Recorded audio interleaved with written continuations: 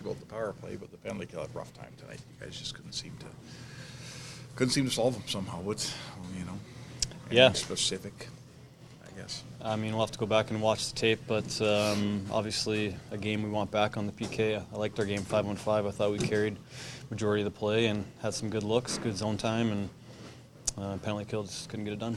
Yeah.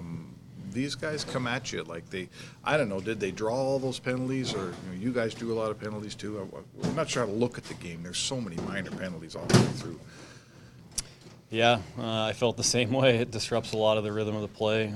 It's hard to get in a rhythm 5-on-5 when there's so many penalties. And look, I thought it went both ways. I thought they were calling it pretty tight, and we probably want some of those penalties back, using our sticks a little too much, and that's just the kind of game it was. Yeah, that would be my question. Do you feel, is it fair to say you guys were undisciplined to take that 7 minor penalties? You blame the ref on a few of them, but you did take a lot of penalties. I think we could look back and say we want some of those back, yeah.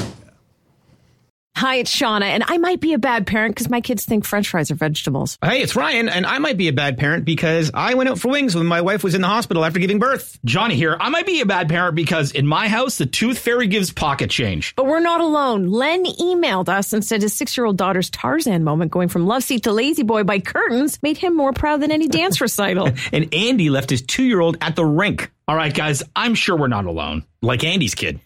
For stories and confessions like this, make sure you check out our podcast. It's called Bad Parents, and it's available wherever you get your podcasts. I left a glove at the rink.